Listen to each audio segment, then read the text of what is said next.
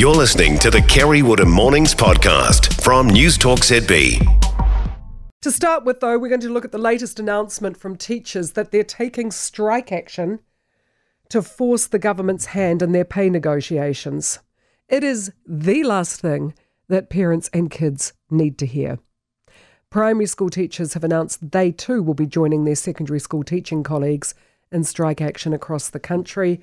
The press release from the NZEI said, "This is a combined workforce of 50,000 people. Together, our voices will be loud. This is our opportunity to act collectively, to tell the government that their offers are not good enough. They must do better to show they value educators. We are strongest when we act collectively. Make a plan with your colleagues about what you will do on strike day." Rallies and marches across the country have been planned for next Thursday. And sure, we're agreed that conditions are far from ideal, that much more could be done to ensure that teachers are there and able to do the job that they love. Te Tai Tokeroa's Principals Association President Pat Newman told Early Edition lack of support is one of the main reasons that they're striking. Our profession is actually in crisis, and I can talk very strongly about Northern. I put out a press release yesterday for getting this is coming out, where for instance, I've got colleagues up here in schools that have had no release time to do their principals' work since the start of the year because we can't get relievers, we can't get teachers. It's been going on for donkey's years. We can't get the support for high behavioural kids, for special ed kids, for the ADHD kids, the Down syndrome kids, for any kids with special needs. We cannot get adequate funding for them. 2 hours a day help is we're being offered when the kids are in a school for 6 hours, and we've had enough.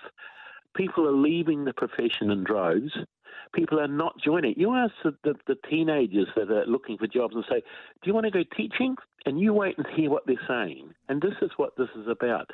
Do you know that in Auckland, 60% of principals have less than 5 years' experience in the job? And no one is putting their hands up to do this job, and it's a job I love.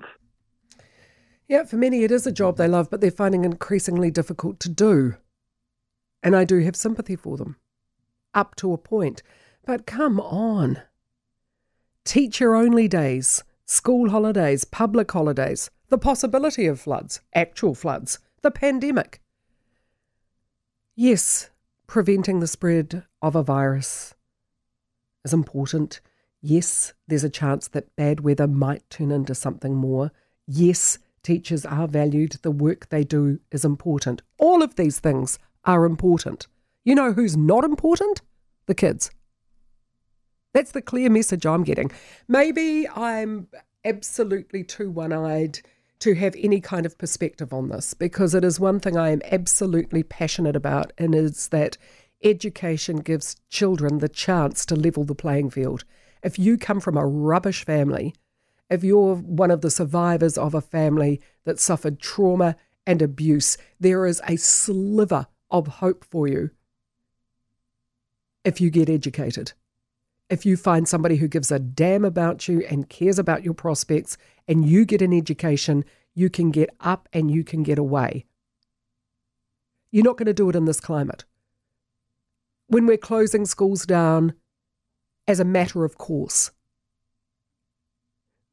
When we're closing schools down for the possibility of the spread of a virus.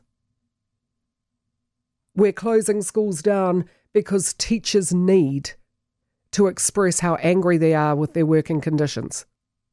We're closing schools down because of public holidays. We're closing schools down because teachers need teacher-only days. No wonder you get parents who cannot get their teenage children out of bed to go to school. They can't drag them out of bed. They can't forcibly dress them and get them out of school. And it's increasingly hard to justify that school is important when so many external influences say it is not.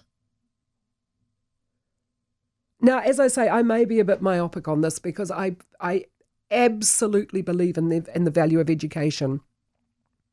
And for many of those kids who are falling through the cracks, who aren't cared for by their families, who society doesn't even know exist until they appear in the headlines for all the wrong reasons, school is their only chance. That's where they can get the agencies in that can help them and help their families. But if they're not going to school, and that's where the majority of truants are, it's in the primary school kids. If they're not going to school, how the hell do we know they exist until they come to the police attention? Until they commit a crime like a 14-year-old is alleged to have done in Beach Haven. Until so many of the kids appear before the youth court because they've taken part in ram raiding. That's the first time we hear about them. Because nobody cares about them. They're not important. And this is what closing the schools again says to me. Everybody's important. Everybody's cause is special. There's justification for every single time schools have been closed. But in the order of priorities, the message that's been coming through loud and clear for the past 5 years is that young people simply do not rate, and I despair. For more from Kerry Woodham Mornings, listen live to News Talk ZB from 9 a.m. weekdays or follow the podcast on iHeartRadio.